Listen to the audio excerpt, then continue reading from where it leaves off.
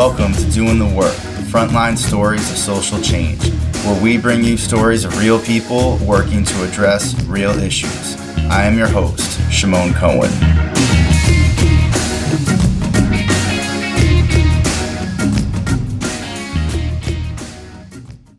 In this episode, I talk with Kelechi Wright and Courtney Carr. Kelechi is a full-time doctoral student at the University of Kansas in the School of Social Welfare. She has expansive clinical experience in mental health with BIPOC communities. Her research focuses on immigration, criminal justice, and the criminalization of immigrants. Courtney is a third-year doctoral student at the University of Kansas and a professor of practice in the School of Social Welfare. She has a lengthy practice background in community mental health, and private practice, with an emphasis on trauma. Her research focuses on how Black men have survived social isolation in the U.S. We talk about their article, co-authored with Dr. Becky Aiken, The Whitewashing of Social Work History, How Dismantling Racism in Social Work Education Begins with an Equitable History of the Profession, published in an open access special double issue of Advances in Social Work. This article should be required reading in all social work programs. It is an interrogation of how social work history, what gets to be told as history, who tells it, what gets valued, what's considered evidence, what's considered professional, who is considered a social worker, all of it is racist and whitewashed. They talk about how social work history often focuses on social work being created by privileged white women who helped the poor and oppressed, but does not talk about Black social welfare leaders and community organizers and activists who did this work in their own communities and beyond, and who should be held up as social work and social welfare leaders and founders. This inaccurate history portrays white people as saviors and Black people as passive receivers. To continue to teach this whitewashed history perpetuates white supremacy, which has serious consequences for social work students, faculty, social workers, and especially communities where we practice. As Kelechi and Courtney explain, we need an accurate telling of history so that our foundation is solid and our present and future are built on that foundation, rather than furthering racism and inequity. We need to honor the legacy of Black social work and social welfare leaders and teach about the critical theories, knowledge, approaches, practices, work that they and others have done and continue to do to impact communities in the social work profession. And always remember and focus on the communal nature of the Black community and how Black social work and social welfare movements are in that same communal tradition. We also talk about racial justice work for educators and practitioners, who should be doing this work, who shouldn't be expected to do this work, DEI committees, syllabi, and so much more. I could say so much more about what we discussed, but I'd rather stop here and get you into the interview so you can hear directly from Kelechi and Courtney. I hope this conversation inspires you to action. Before we get into the interview, I want to let you all know about our episode sponsor, the University of Houston Graduate College of Social Work. First off, I want to thank them for sponsoring the podcast. UH has a phenomenal social work program that offers face-to-face master's and doctorate degrees, as well as an online and hybrid MSW. They offer one of the country's only political social work programs and an abolitionist-focused learning opportunity.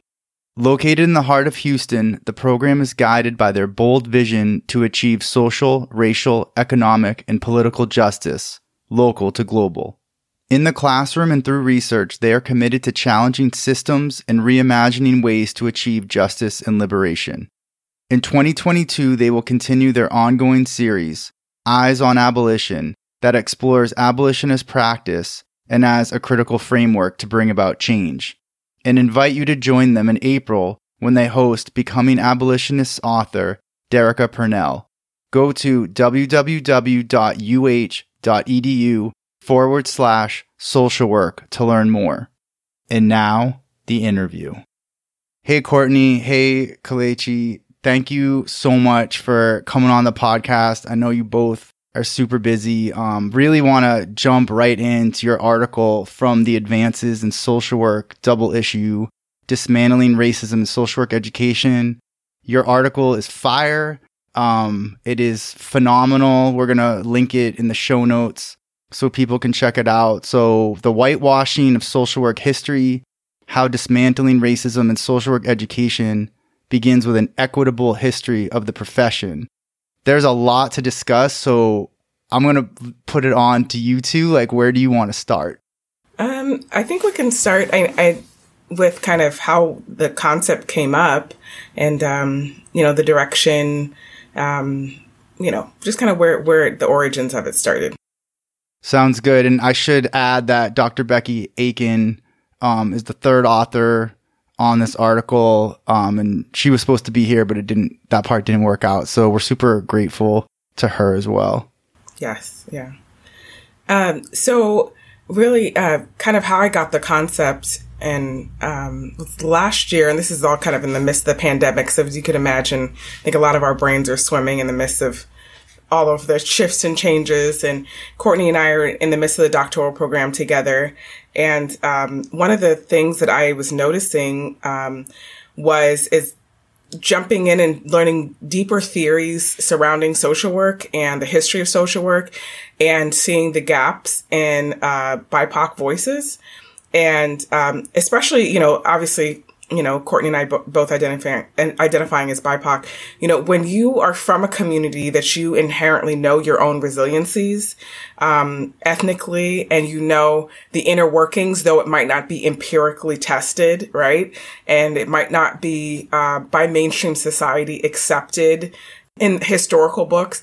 It's challenging when you're hearing, a lot of the ethnic perspectives historically that you represent, not in history. And that's something I felt really passionate about, seeing the way that social work frames early founders, discusses early founders, seeing how these people won Nobel Peace Prizes and, but not seeing, well, where's the emphasis on the resiliencies historically on how people of color have survived, evil, really, and so, that probably really fueled my passion towards looking at, well, how do we excavate these voices? Because continuously teaching, Courtney's a professor of practice, and I teach in our social work program too, and continuously reinforcing this narrative as if social work was founded by these white women who were these great heroes, and and reinforcing that to new students, it really felt like we were really furthering white supremacy, and not incorporating the voices of BIPOC communities that, again, have been resilient, have endured. They didn't get Nobel Peace Prizes for it. They didn't get recognition for it. And so, that really fueled the passion to write something that would, challenge history, challenge social work history, to revise how we view it and stop perpetuating the same narrative over and over again, as if BIPOC communities were these receivers and these white sacrificers came in and helped us. And now we have social work, right? So that really was kind of what started it all. And then I invited Dr. Aiken and Courtney in, and you jumped in, and here you have the manuscript. I think for me, to add on, like when Kelechi asked, if I would be interested in joining and writing this, I was like, yeah, but for me, I come with a little bit different experience. And Kelechi and I talk about this, both of us identifying as, Black or African American, but Kelechi has connection to, culture that I don't have connection to. Kelechi's first generation. And whereas, I identify as Black American, my parents are Black American, I don't necessarily have connection to like culture other than American culture. And so like considering that, like I'm coming in from a different lens with a, social work education, and none of these things have ever been taught. And it's interesting that coming into like doctoral education is the first time that it's like, oh, let me begin to like actually question like this history that we've been taught. Let me actually begin to look into this history and determine what may be different than what I've been taught. So for me, it was kind of like coming in and then like being like super excited, going down rabbit holes, and then also being like super pissed, for lack of a better word, of like, what you're uncovering, what you're learning, and thinking about why is this just now, being introduced or being exposed to at the doctoral level? I've been a practitioner for 15 years at this point and have never been exposed to history as such. Yeah, I think it's really powerful. And one quote that you have from the article hits on exactly what you're saying. I just want to read it to you and get your thoughts, because it gets into what you were just saying. So this is from the article, quote, "An inaccurate view of the past always distorts efforts to make a more just future," end quote. That just hits so hard and so on point.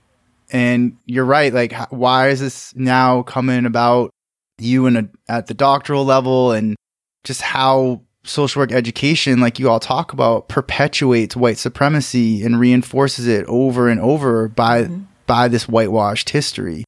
I was hoping you could speak a little bit about that.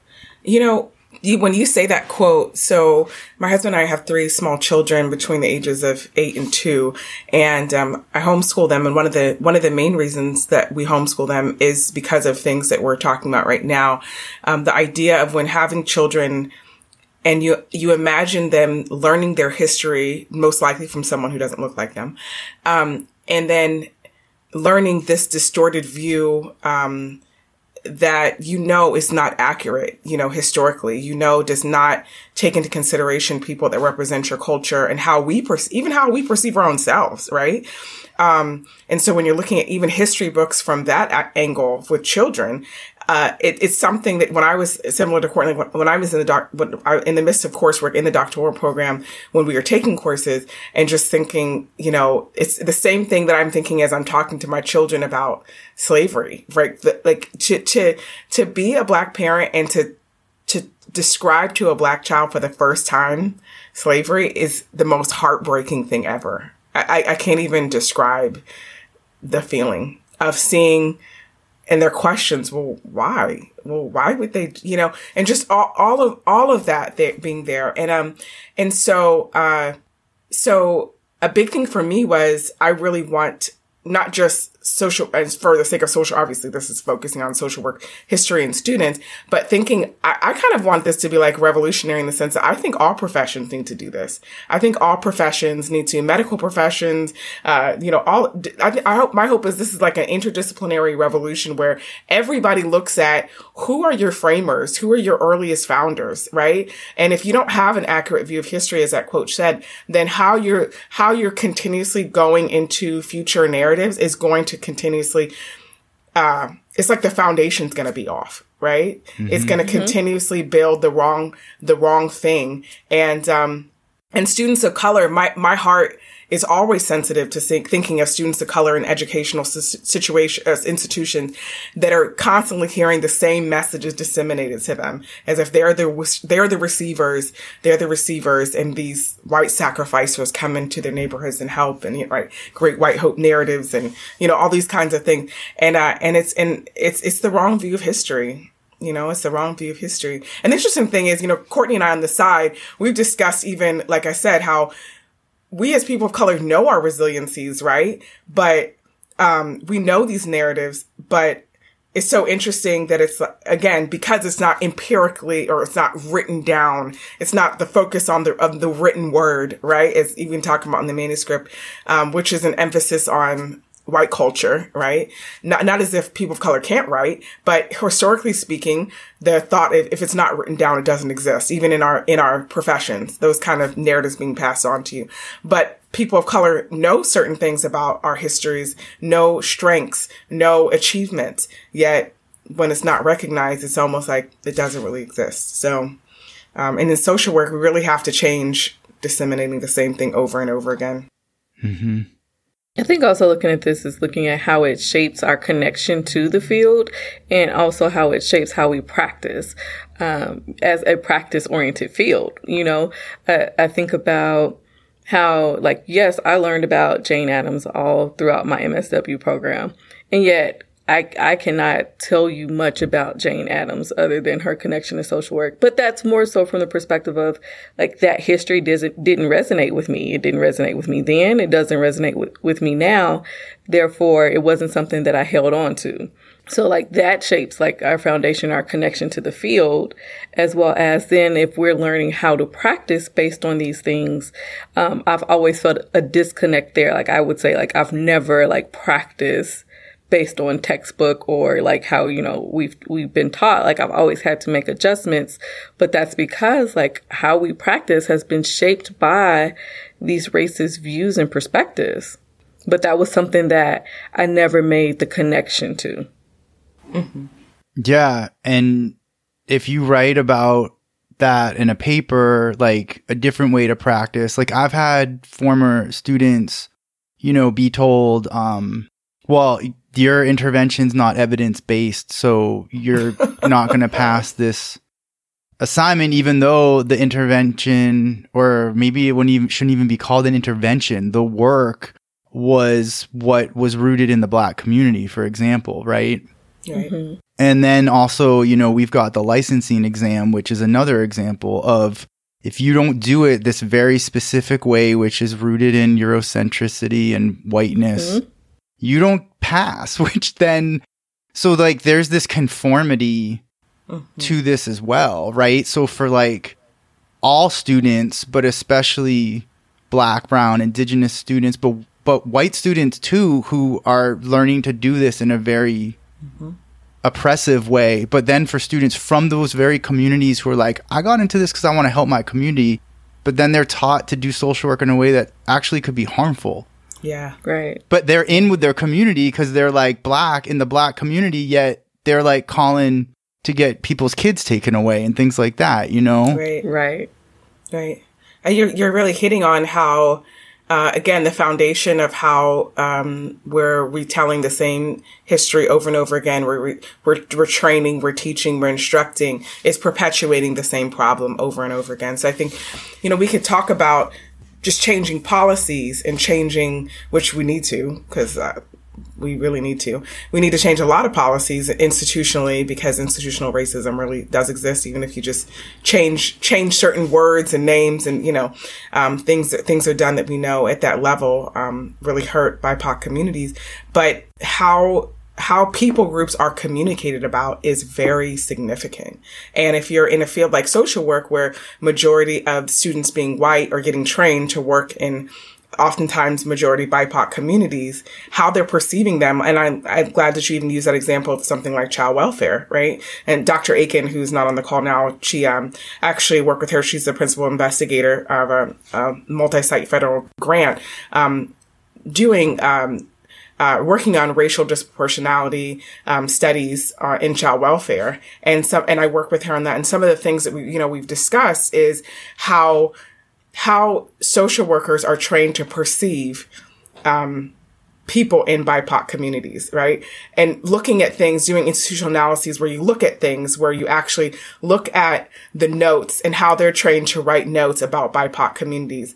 And one of the things we noticed, for example, was oftentimes people of color are perceived as angry, as despondent, as disconnected. And then we would interview some of those actual people that their case notes were on. And those people would say things like, I didn't want to seem angry because then I wouldn't get my kids back. Right. I didn't want to perceive too much emotions because then it would be perceived a certain way. So seeing all those disconnects in terms of perception is huge. We're not robots. Let's be honest. This whole facade of objectivity, and I appreciate, and I think that there's great things. I'm doing a quantitative dissertation. I appreciate those sides of empirical studies and analyses, yet we're not robots. And I think that even Courtney and I have had conversation about the moving towards professionalization. Mm-hmm. I think we have to really we have to talk about that. Courtney has some really good ideas perspectives theoretically, because I think we need to talk about how this, when you have a field that's focused on social justice in a lot of ways, but we're trying to make status quo ranks professionally, it's almost like you're contending against two worlds, right? So, yeah, there's a lot that could be said there. I don't even know where to start. But I mean, yeah, our system, even within the university system, is still set up in that way. And it's like, it's a push and pull oftentimes. And like Kelechi said, while I understand, I can go along the spectrum of, understanding like, quantitative empirical work to transformative work. But it's like, how do we do all of it and consider all instead of just being, blinders on, focused in this one area, and it has to look like this focus on, it has to look like this. This is how we quantify it. This is how we know it's true. This is how it's evidence. But it's all like it's impossible to consider one way to show something as evidence or to consider something as true. So we put ourselves in this box of like, yes, we know this, but it has to look like this or it has to meet these standards. And it just puts us right back in that racist white supremacy mindset. Yeah, 100%. So I want to throw something out to both of you. I had written this to you, but I'm going to try to work my way through this thinking and get your thoughts on it, because even before reading your article, and this is part of why like I just am so excited about your article and like sharing it with the world, like as you've shown in the article, the whitewashed history of social work defines who is a social worker, who was part of social work's beginnings, and these are typically white folks. And Black people who were doing this work have been excluded from this dominant history, the mainstream history, which is typically what's taught in social work programs, like what we're talking about and what you write about. Not all, right, but like most. And, folks ranging from Eugene Kinkle Jones to the Black Panther Party. And even concepts like empowerment that were developed by Black people get talked about in social work education without giving credit. Like it's just this accepted concept now that doesn't get credited back to folks like Barbara Solomon. Like I heard about empowerment a lot, but I never heard about Barbara Solomon, for example, in all of my education. So like I've said, you've covered this so well in the article, and it's really phenomenal. So this question that I've been wrestling with, and I guess this is like a theoretical thing, but isn't so much right, that we talk about. And Justin Hardy and I were actually having like a talk about this, is like, when we say mainstream social work, right? Like, is that white social work, or is me even thinking that rooted in this whitewash? Like, all of this Black, brown, and indigenous social work that's been excluded and covered up.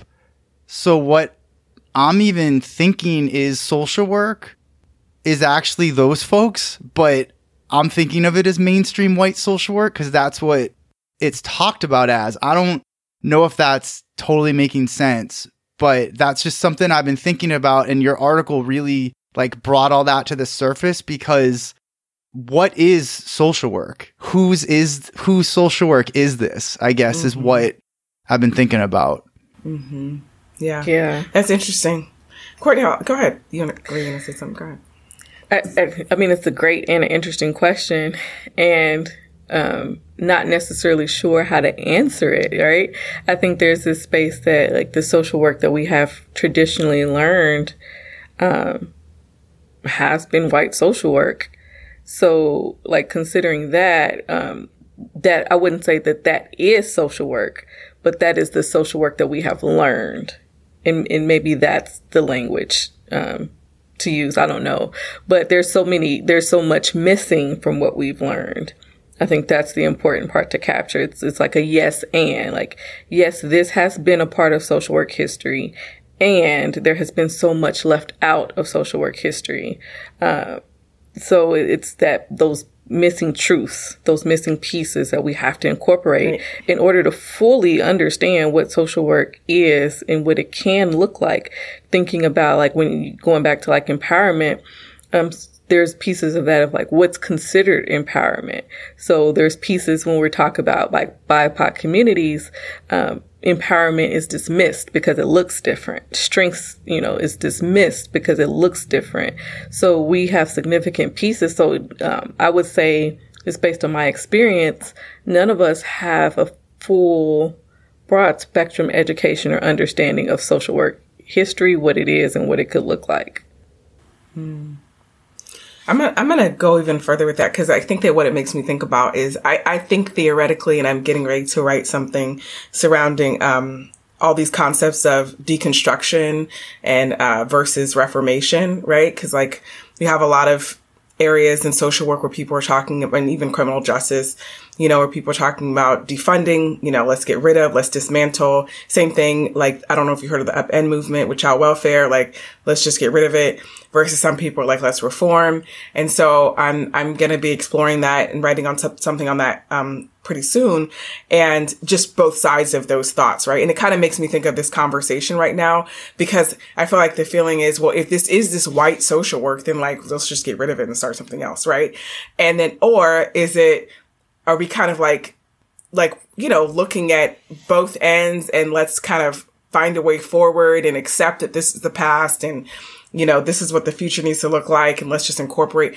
And I think, I don't have an answer to that, but I think about it a lot. But I think that at the end of the day, what the biggest piece is missing is BIPOC voices in the conversation period. Mm-hmm. You know what I mean? Like the theoretical conversations, the philosophical conversations that oftentimes, whatever direction we take in thinking of what social work should look like, how we talk about the history, how we talk about the future, we have to have BIPOC voices at those tables and be really mostly some of the dominant voices at those tables, right? And so whatever direction, that's my thought. That's kind of like my interjection in the whole thing, because I think oftentimes well-meaning people, whatever different motivations, but if you don't have the people and the communities that had experienced the marginalization and the harm at the table to talk about it, you're going to just keep chasing your tail, right? And it's not going to be any picture, I think, of what a lot of us want moving forward for the future. I think there's also a piece to add to that. It's like acceptance without question. It's like, yes, those people need to be at the table, and you need to accept their experiences, their truths without question. That's because right. Oftentimes you have those people at the table, and then you want to question their experiences. You want to question their truths. You want to ask for proof of that. And it's like, you don't get to do that. And so that also leads us in this space of, well, am I going to actually join this table if all I have to do is continue to have to prove myself? So there's that piece of it too. Right. Yeah. I think that's so important, which is why I wanted you both to be on here to elevate this conversation. I guess, what the article really made me think about is maybe, even though I think critically of this history and of social work, maybe I'm looking at it the wrong way, and that's what I was kind of getting at, because the strengths perspective that I was taught, the empowerment model, even though there are problems with the actual implementation and practice of it, those come from Black folks, right? There's perspectives that come from Indigenous folks that have been stolen. Like, I don't even want to say co-opted, straight up stolen, and then packaged, taught by white folks, packaged as mainstream social work. And so when I read it, I was like, oh, it was very eye-opening for me, where I'm like, I've got this history. Like, even though I've said, and I teach about the Black Panthers and say, I don't know if they'd consider themselves social workers, because they probably had some issues with social work, but they were doing community-based, like they were doing the work that should be getting done, right? Right. And they were destroyed for it, So I like that idea of like just the whole way you approach this. Like, if we don't have an accurate history, everything we build on top of that is going to be problematic. Absolutely. And I think it's even this space of like going back to like people don't get to tell, white people don't get to tell communities of color how these things should look or how these things should be implemented. Like going back to, you speaking about the Black Panthers, like the history that is taught in the U.S. about the Black Panthers is always negative. It is always negative comments, negative connotation, negative history. But the fact is, they, like you said, they were doing social work. They were protecting their communities. They were providing services to their community. But that part is never talked about. Like, you really have to do your own education and research to even begin to understand that that's what was going on. But in coming from KU, who has some significant scholars that have contributed to, social work, we have to step back and question that. We've had to do that as a school and think about that, talking about strengths perspective and the roots and foundations of that, and being called out on, let's really think critically about the strengths perspective and how it's taught and how it's communicated. Yeah, 100%. So a couple folks that you talk about in the article that I was hoping you could share on in your section called The Crowned White Fathers of Social Work, which is just such a great heading. You talk about W.E.B. Du Bois and Frederick Douglass and, why they should actually be considered some of the founders of social work. Could you talk about that? Yeah, I mean, I'll talk about Du Bois, and I think, and I want to say something before even just highlighting those two people, right? Because I think that this is part of the challenge. We are by nature ethnically a communal people group, and so it's hard. It almost feels like kind of doing the framework of what's passed down in like white community, like let's highlight a name, right? Yeah. When you know that there are like tons of mothers, fathers, grandfathers, and it's part of even African tradition too in that regard, that sustained communities, that fed communities, that protected communities, that furthered, provided education and healthcare and all these things. So, I do want to say that because, I think that you almost kind of give the names because that's the way that we do things. But I don't like giving the names, to me, it's kind of like, why, I don't know. It's kind of like, why do we need to give the names? Why does anybody, why do we have to be prized for helping people? That in itself, I think is part of the social work kind of like, and I get it though. I get that we want to recognize, we need to, and I think that also helps us to pattern ourselves off of great work that people have done. But I just want to put that out there too, that I think, we also, if we're going to do this in a reformist way, we want to be mindful that communal people groups, that's not traditionally how we do it. You know what I mean? So, but with that being said, but that's a really important point. And I know that you get into that in the article too. Like, you're like, even, just like what you're saying.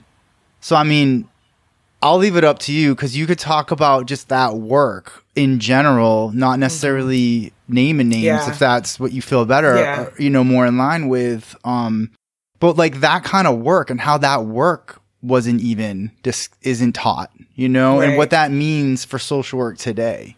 Yeah. Well, I'll say that. I like that train of thought in terms of that kind of work. Is I think that the people that we referenced, those gentlemen, along with some other women as well, that are part of the Black community, over history, and intentionally referencing people that during the time frame that people like Adams, right, were alive, or other white social work founders, the kinds of work that were done were, I guess what social work felt the need to professionalize, right? Helping and assisting the community with all of the social outcome issues that we talk about today, from healthcare to, reformist activity, obviously civil rights, activities in terms of, continuously petitioning for the rights of not just Black people, but people in general who experience marginalization. We reference people in the article who, sacrificed a great deal to create institutional systems to educate Black communities when they were not allowed into white institutions, from healthcare to education to other social frameworks. Those are many of the ways in which we highlight the Black community. And I think that especially going back to the point of the not focusing on the one, because when you think about it from a communal perspective, nothing can ever be done by just one person. So even just the fact that we do the whole atoms, right? Like, who knows who are the nameless people, a part of those, that help those people. So I think that that's even some of the ways that we want to reform how we perceive social justice work, how we perceive social reform, and the kind of things that we do as within the profession is how can they be done by just one person? It's impossible, right? And I think even it's interesting, Courtney talked about kind of coming into the doctoral program. I know for me, looking at the academy, right, and how much is so focused on the individual, like furthering your career as an individual, writing things as an individual, presenting things as an individual, all those things, even in the academy, from at the doctoral level with social work, we need to really question and challenge how we're doing all of these things, even how it trickles down to as we're teaching students to look at our history. So I think it has an effect in all these ways. I think too, like another reason that to be kind of cognizant to, with identifying individuals is like, even within that, the individuals who are often identified are people who have been okayed by white people. Yeah, and that's right. Socially acceptable to white people. Yeah. So these are the people that, we have identified that it's okay for you to talk about or it's okay for you to reference, but not these other people. And so especially thinking about like the nameless people or the people who did the work and it looks differently. Like I am a person who, often talks about like the debate between like, Dr. King and Malcolm X. Dr. King has been portrayed as or accepted as, more socially desirable versus a Malcolm X who did a lot of great work in the community as well. So it's like, even considering that, like, we have to be careful because we, to not just talk about individuals who have been socially accepted by white people. Right. Yeah, because there's also, patriarchy, perspective, just even how women were perceived at those times. So, whether a male would be more easily accepted at a table than a Black female at that time, and just all those things are there. When you talk about that, I was talking to somebody actually who's not in social work about this, and I was when I was first starting to write, and I remember, just saying like, a person who's a part of the Black community, I was asking him and I was saying, what do you think about this when you think of kind of how social work does this and, how the Black community does this and, and what he said was so like just direct, where he was like, we do these things, we just don't call it social work. Like, you know what I mean? It's just, right. We've always done this. We just don't call it social work. He's like, why do we have to call it social work? And just, so I think that in itself, we need to really, again, the professionalization and the recognition and all those reasons why we want to be able to put this in this box. We got to see, for the sake of making that easier and putting it in a box, does that affect our ability to create true social change? To create true social justice. And if it does, then we need to just throw the box away and stop doing it, so. I think there's also space too to question like how much of this is intentional, like intentionally left out. And I say that from the perspective of like in the article we identified, a Black man who was, as we were talking about the struggles and the problems with the professionalization of social work. And he was also a part of some of the professionalization of social work. And I had never been exposed to him, heard about him until like doing my research for this article. So it's like, even in that, as much as we talk about Jane Addams, Mary Richmond, we have this Black man who we can identify was a part of, this work, and he's never discussed. So, I mean, to me, there has to be some intention behind leaving out that history. Mm-hmm. It's totally intentional.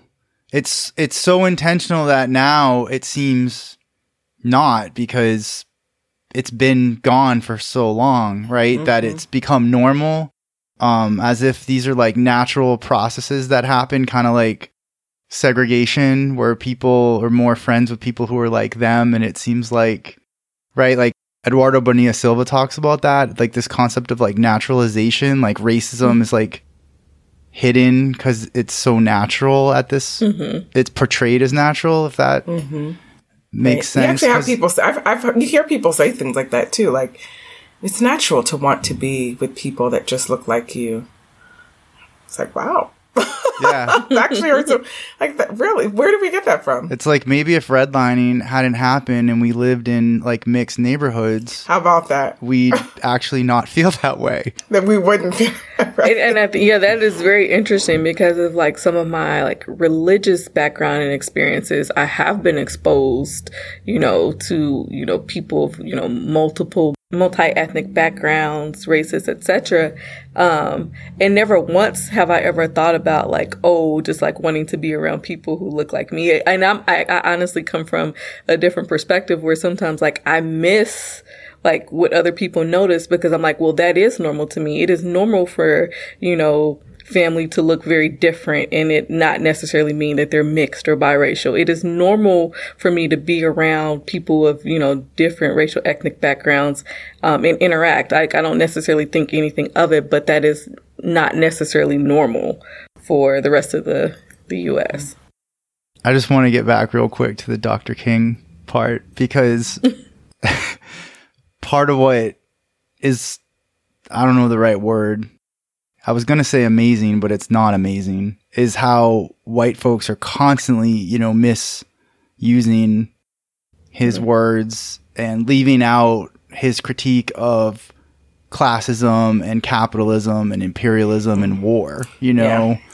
Many speeches are left out. It's funny, that I Have a Dream speech, of course, like every, but there's I listened to a sermon where somebody was actually played his speech on, I think it's called Wait. And it basically, Dr. King is talking about how the Negro, in his words, the Negro's often told to wait. Every time you want to bring change, wait, right? And so it's like the whole, and it's not at all like this mainstream Dr. King we know, right? Like that most people would hear about. I mean, the intensity, the passion, the drive, it's interesting, but like it's whitewashed. A lot of what we hear from Dr. King is whitewashed, so. I think too with him, it's like the emphasis is like the peaceful, right? Let's be peaceful. Yeah. And that's the part that they want to emphasize is like, turn the other cheek. Let's be peaceful. And it's like, but you missed other things that he said.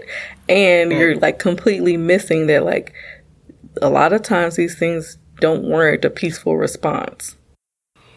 Well, Dr. King also was, for someone that was supposedly so peaceful, why was he on the FBI watch list then? Just like Malcolm X. Like, what?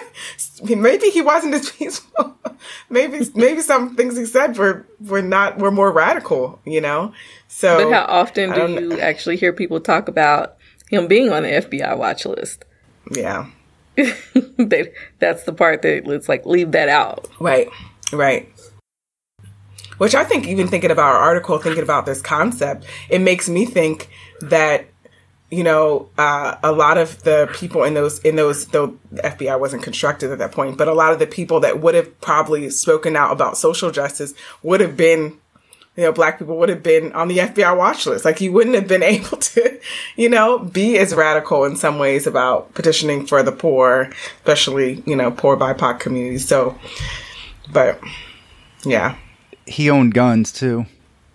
MLK owned guns. Yeah. Might get in trouble saying that, Shimon. I don't know. He did.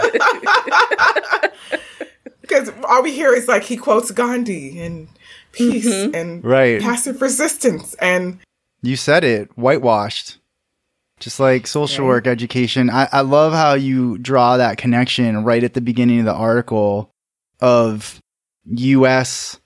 whitewashed history and what that means. And then, you put social work right in that context. I think that's such an important connection that often doesn't happen, even though it's so like, once you see it, it's like, well, yeah, but because I think it's the social justice part of social work that covers this up. Like, it's like that, like, good white people, innocent white people, like, well, we do this. Like, we already do this. Like, we don't do that. We do this with social work because we're all about social justice. And then you put it, but the US says the same stuff, right? It's like, we're all about liberty and justice for, I mean, it's the same. It's the same.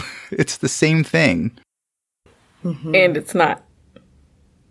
It's like we want it to be the same thing, but I mean, I think we have to recognize that it's not, because when those things were written, they weren't written for BIPOC people. They were talking about liberty and justice for white people. Those kind of, I struggle. I go back and forth with like feminist thought and feminist movement. Thinking about that, like I shouldn't say not originally, in its professionalization, for lack of a better word. It was rooted in, helping white women. And so it's like, yes, we use that language, and we have to recognize historically that language was not meant for people who look different than the white people. Yeah, 100%. That's what I'm saying. Like, social work using that same type of like social justice language, I think covers up the reality of like, who was this really meant for?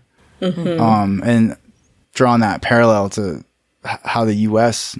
started and is still going, because social work came out of here, but then that makes me think again, like what you all are talking about is like, what is social work and who has been doing it and who gets credit, right? That credit thing. There you go. Yeah. But it influences the practice.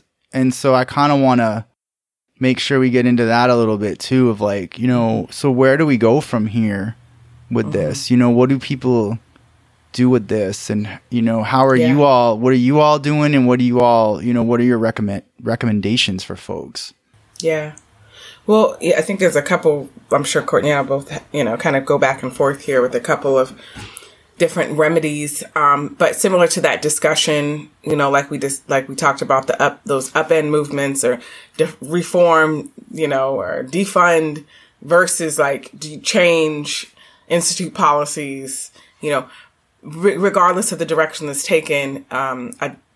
First, number one step, I think BIPOC people have to be part of driving the conversation, leading the conversation.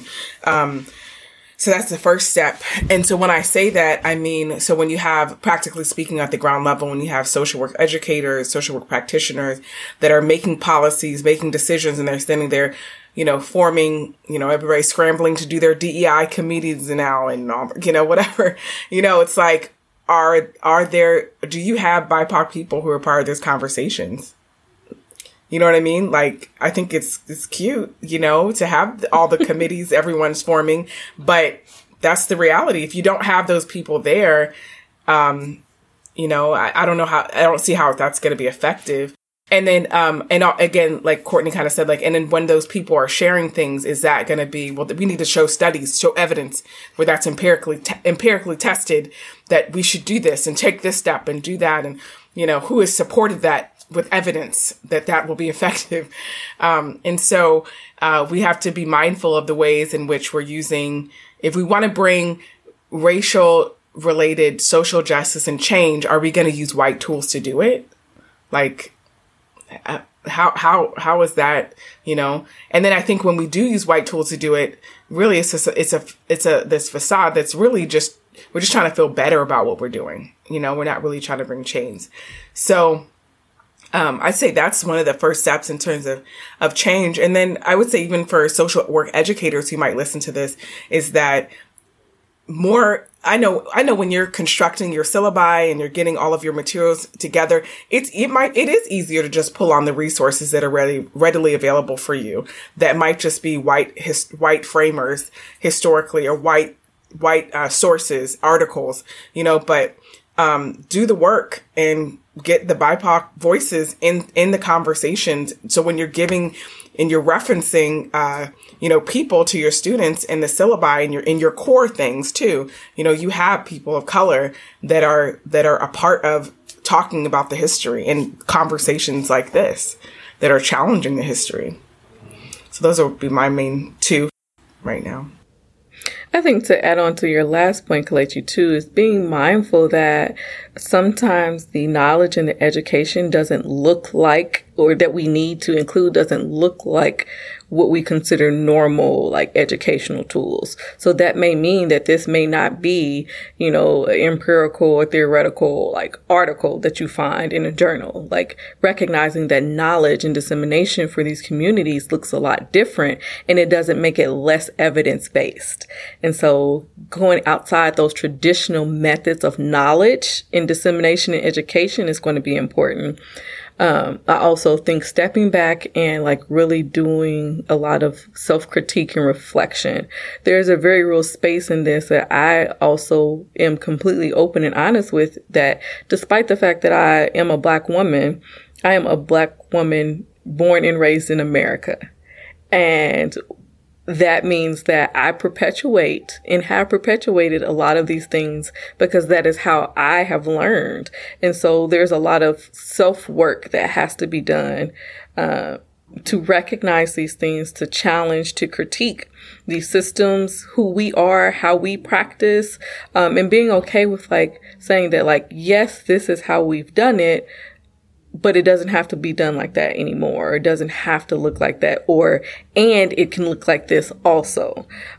So really like taking a step back and looking at how are we really like projecting these same things that we're saying that are not healthy or not right or not good. That work has to be done, and not saying the buts or, with that. Yeah, I'm so glad you talked about that self-critique. I just know for me, there's like so much unlearning that I've been doing the past number of years, and it just keeps going deeper. It's like every time I feel like I figured something out, there's like 100 more feet deep I gotta go. Yeah. And then behind that, there's like 1,000 feet that I didn't even know that was there yet, right? Because I can't even see it yet till I unlearned all those things that got me to be able to see something that I couldn't even see, if that makes sense. Mm-hmm. Yeah, I think there's a very real blind spot too. I know when I teach, like it doesn't matter what class I'm teaching, I always have discuss like values and ethics, but I have a really big pet peeve because students always, want to discuss and incorporate like the social work code of ethics when we talk about values and ethics. And I'm like, yeah, no, put that away, because that's not what I'm talking about. I'm talking about your personal values and ethics, because we forget that those are present no matter what. And I don't care what you tell me about the social work values and ethics. At the end of the day, you're going to lean on your personal values and ethics, whether you realize it or not. So let's talk about those and what those look like in your practice, how those relate to, work with, or not work with our professional code of ethics, as well as how our professional code of ethics not 100% right and need to be critiqued. So totally. It's like Are you trying to say we can't be objective, Courtney? I can't be. No, we definitely cannot be objective at all in our practice, no matter what we think or believe about that. And I talk a lot about too, like, dual relationships, how that is talked about in our code of ethics. And I'm like, yeah, my thought about that does not align at all with our code of ethics, because when we're talking about communities of color, communal communities, small communities, like there's going to be dual relationships. And yes, there are things that we need to know and how to navigate those things appropriately, but we cannot say that there just cannot be dual relationships. It is not possible when we talk about these kind of communities. Yeah, I think you're really hitting the nail on that. Like in terms of, I've had experience too where I've actually had more experience teaching in BIPOC communities right now than I have like where we are in the Midwest in predominantly white settings, institutions. And so it's interesting for me because until Courtney said that, I just started to think about my conversations predominantly teaching human services classes for social work and counseling amongst Black students in Philadelphia versus like now here in Kansas. And it's interesting because I'm just now thinking about, I didn't have certain conversations that I have about DEI and, you know what I'm saying? Like I was here in Philadelphia years ago, I was working and talking to people who were going to be working directly with people that were, BIPOC communities. And, not to say that obviously we don't have those biases, like you just said, even though we're people of color, we still are entrenched in a racist system and have lenses that we have to even challenge ourselves. But it is an interesting thing when you talk about, knowing that a white student is going to be working with communities of color and the potential damage they could do in terms of the harm they can do. I think it's a very real reality. And so this whole facade of objectivity, I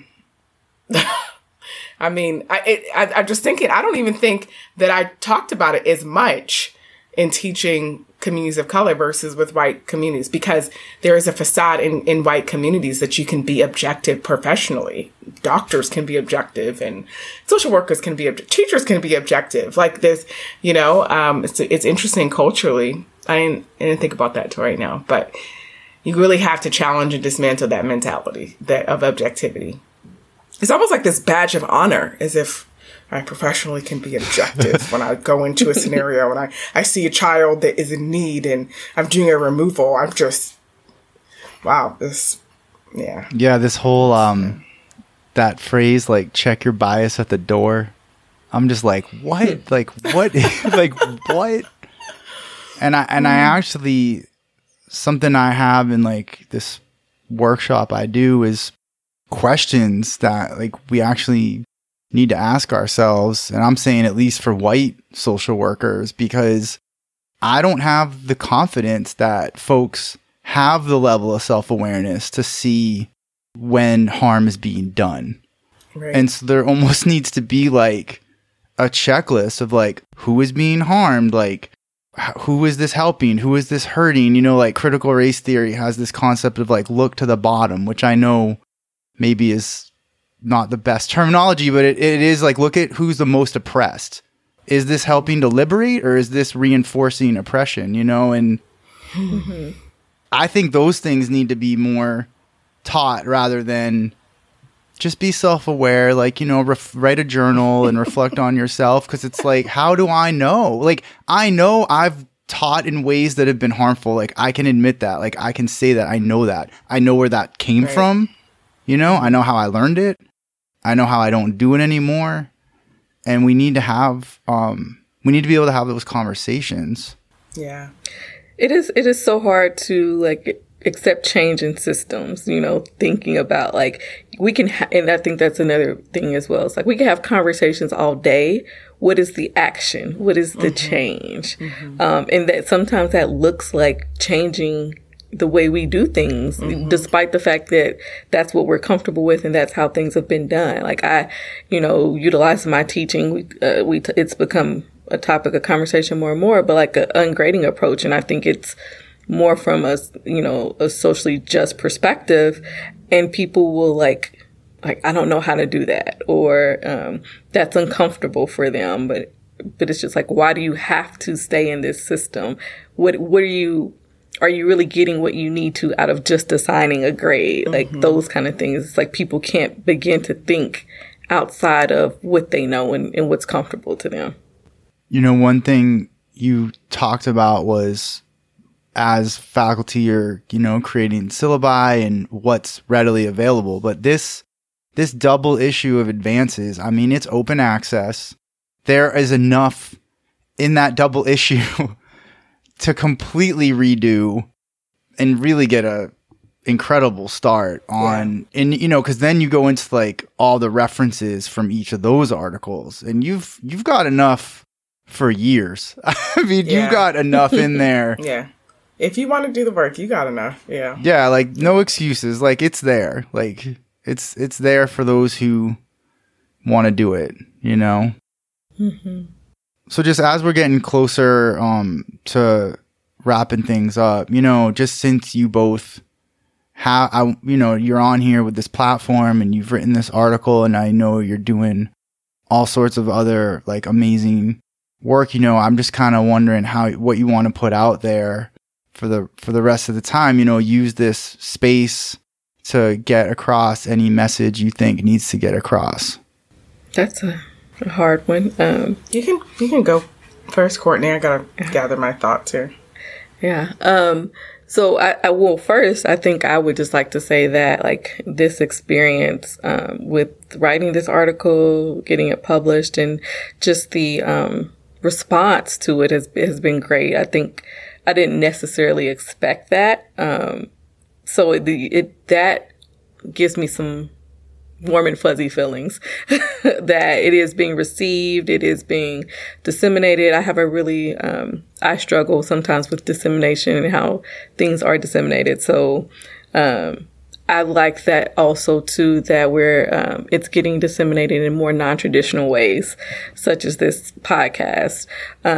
So I think for me, it's kind of like thinking about those things as we're talking about how, history of social work has been whitewashed and history in the U.S. has been whitewashed, thinking about how we can do things differently, not being stuck in the same old ways, but really just taking time and energy to do this work and really reflecting on what that even means or looks like, considering that when you talk about, like you mentioned the statement earlier, leaving your biases at the door, we have to recognize that a lot of times we don't even know what those biases are, that they're present. And so it takes a lot of energy to start there.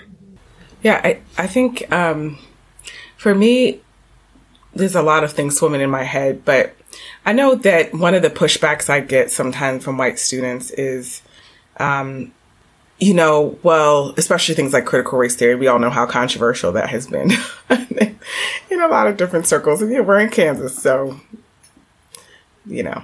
So, but the reality is that, there has to be an acknowledgement that, yes, this is a very daunting task, what we're talking about, challenging racism, people even having to, reassess how their history has damaged other people, right? Because there are some ways in which these kinds of conversations, you know, bring that up, because that's been the major narrative kind of in the news is, you know, we talked about this in another, when we did a presentation on this article at a social work conference, that some of the relics of white supremacy are not just, you know, the statues of slave owners that are all over this country that need to be torn down. They're not just those things or Confederate flags, you know, they are in our history books. And we have to realize that it is a deep work. But things that are worth fighting for, like this, are deep things. They're hard things. And we need to stop kind of, you know, I think that I see students, a lot of fragility comes out when it comes to these kind of conversations where it's like, this is too difficult, or why do we have to do that? Why do we have to look at this? Why, you know, let's move forward, right? Again, like that's why the quote is in there that I wrote, you know, because you can't move forward if you're constantly telling these same narratives of the past. If my kids are going past the statue at a courthouse in Kansas with it, you know, as if this person is a hero, you know, then, that's consistently reinforcing something that is not going to create an equitable future for us. And so, we have to do those hard things for the sake of what we're supposedly saying we all want.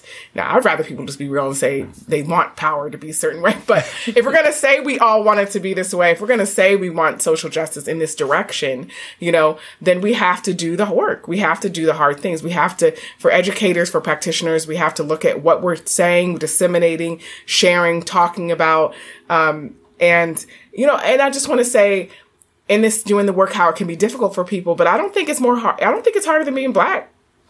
I don't, I just have to be honest about that. I don't think it's harder than being Black. I don't think that reviewing your syllabus and looking at the way you do your practice in social work, I don't think so. I don't. I don't think it's harder than being in an Indigenous community.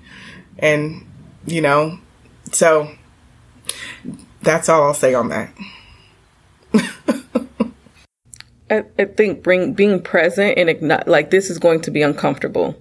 No matter what, it's going to be uncomfortable, and just like leaning into that discomfort and being present in it. As we talked about, like, the boom of like DEI committees and DEI work. But my experience with those is that like we're talking about like racism, racial equity, supremacy, privilege, all of those things. And what my experience has been is that those committees don't address that work. When it comes, they're comfortable, because we're talking about who's on those committees, who's leading those committees. They're comfortable addressing social justice issues that also impact white people. They are not comfortable addressing social justice issues such as racism that do not impact white people. That is still very much a thing to this day. I've left committees for that reason. And so like stepping back and doing that work, like, are you only comfortable addressing issues, social justice issues that impact white people? Because that's what happens a lot. Yeah. I've overwhelmingly heard from folks, especially, Black women, that they've had it with these committees, and a lot have left, because it's people aren't listening, white people aren't listening. And, I think just something that needs to be said, which you all were talking about earlier, is that like, there's obviously, like Malcolm X said it, Garland Jaggers, who was one of the founders of NABSW, said it.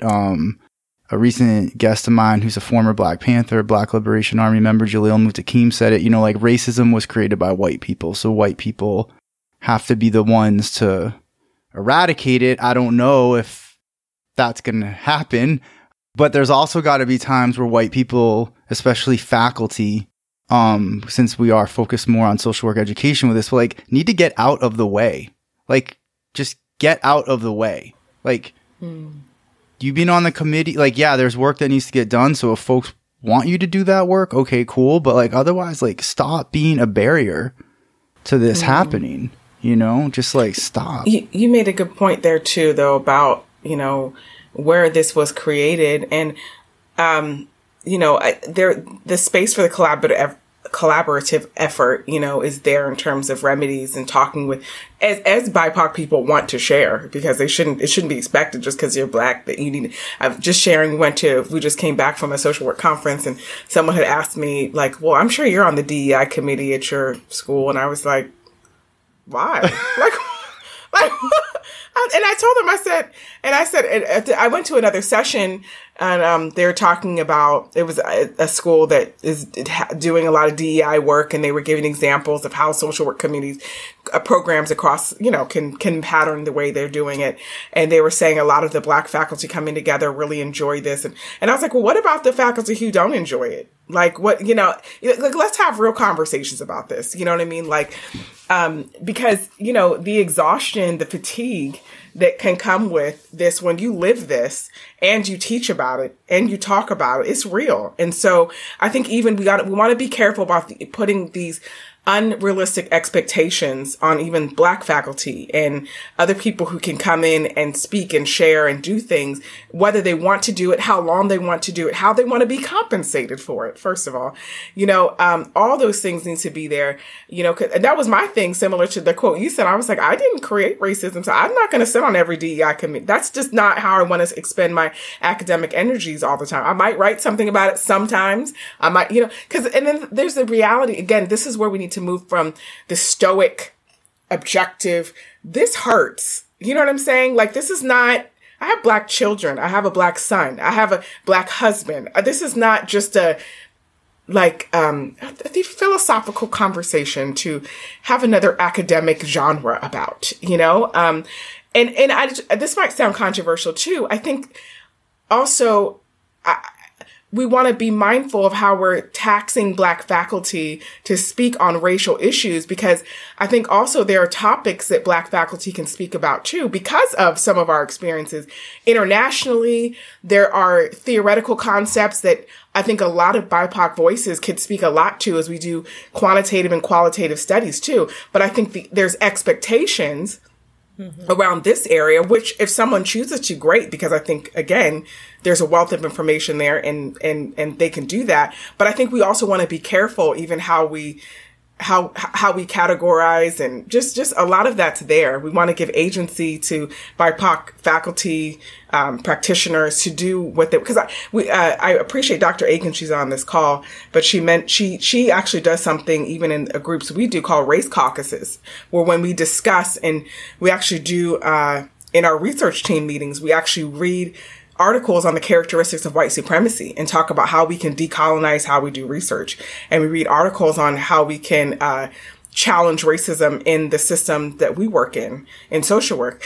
And then we talk about it. But sometimes we also do race caucuses where we have just the white people get together on the Zoom calls and just the Black people, because the fatigue is real to have to carry the conversation. Sometimes you don't want to say anything. Sometimes you don't have anything to, it's complicated. It's very complicated. We have to sit with that complication and be okay with that as well. So even I say that also I'm conscious of when there's BIPOC students, when I'm teaching, and there's Black students who might not want to share or do want to share, or it's very complicated what they share, where it's personal, where it's professional, where it's experience. We want to be conscious of that as well for students who are going to be listening to these kind of things and having conversations too. Definitely. Thanks so much for saying all that. And I feel like we could keep this going. Like there's so much. I want to thank you both for taking the time to come on here, talk about your article and so much more, about teaching, social work, community work. I want to thank you all for doing the work. And also, I hope folks will read the article and get deeper into this work. Thank you so much for having us and doing your part and doing the work as well. Thank you. We appreciate it. Thank you for listening to Doing the Work, Frontline Stories of Social Change. I hope you enjoyed the podcast. Please follow on Twitter and leave positive reviews on iTunes. If you're interested in being a guest or know someone who's doing great work, please get in touch. And thank you for doing real work to make this world a better place.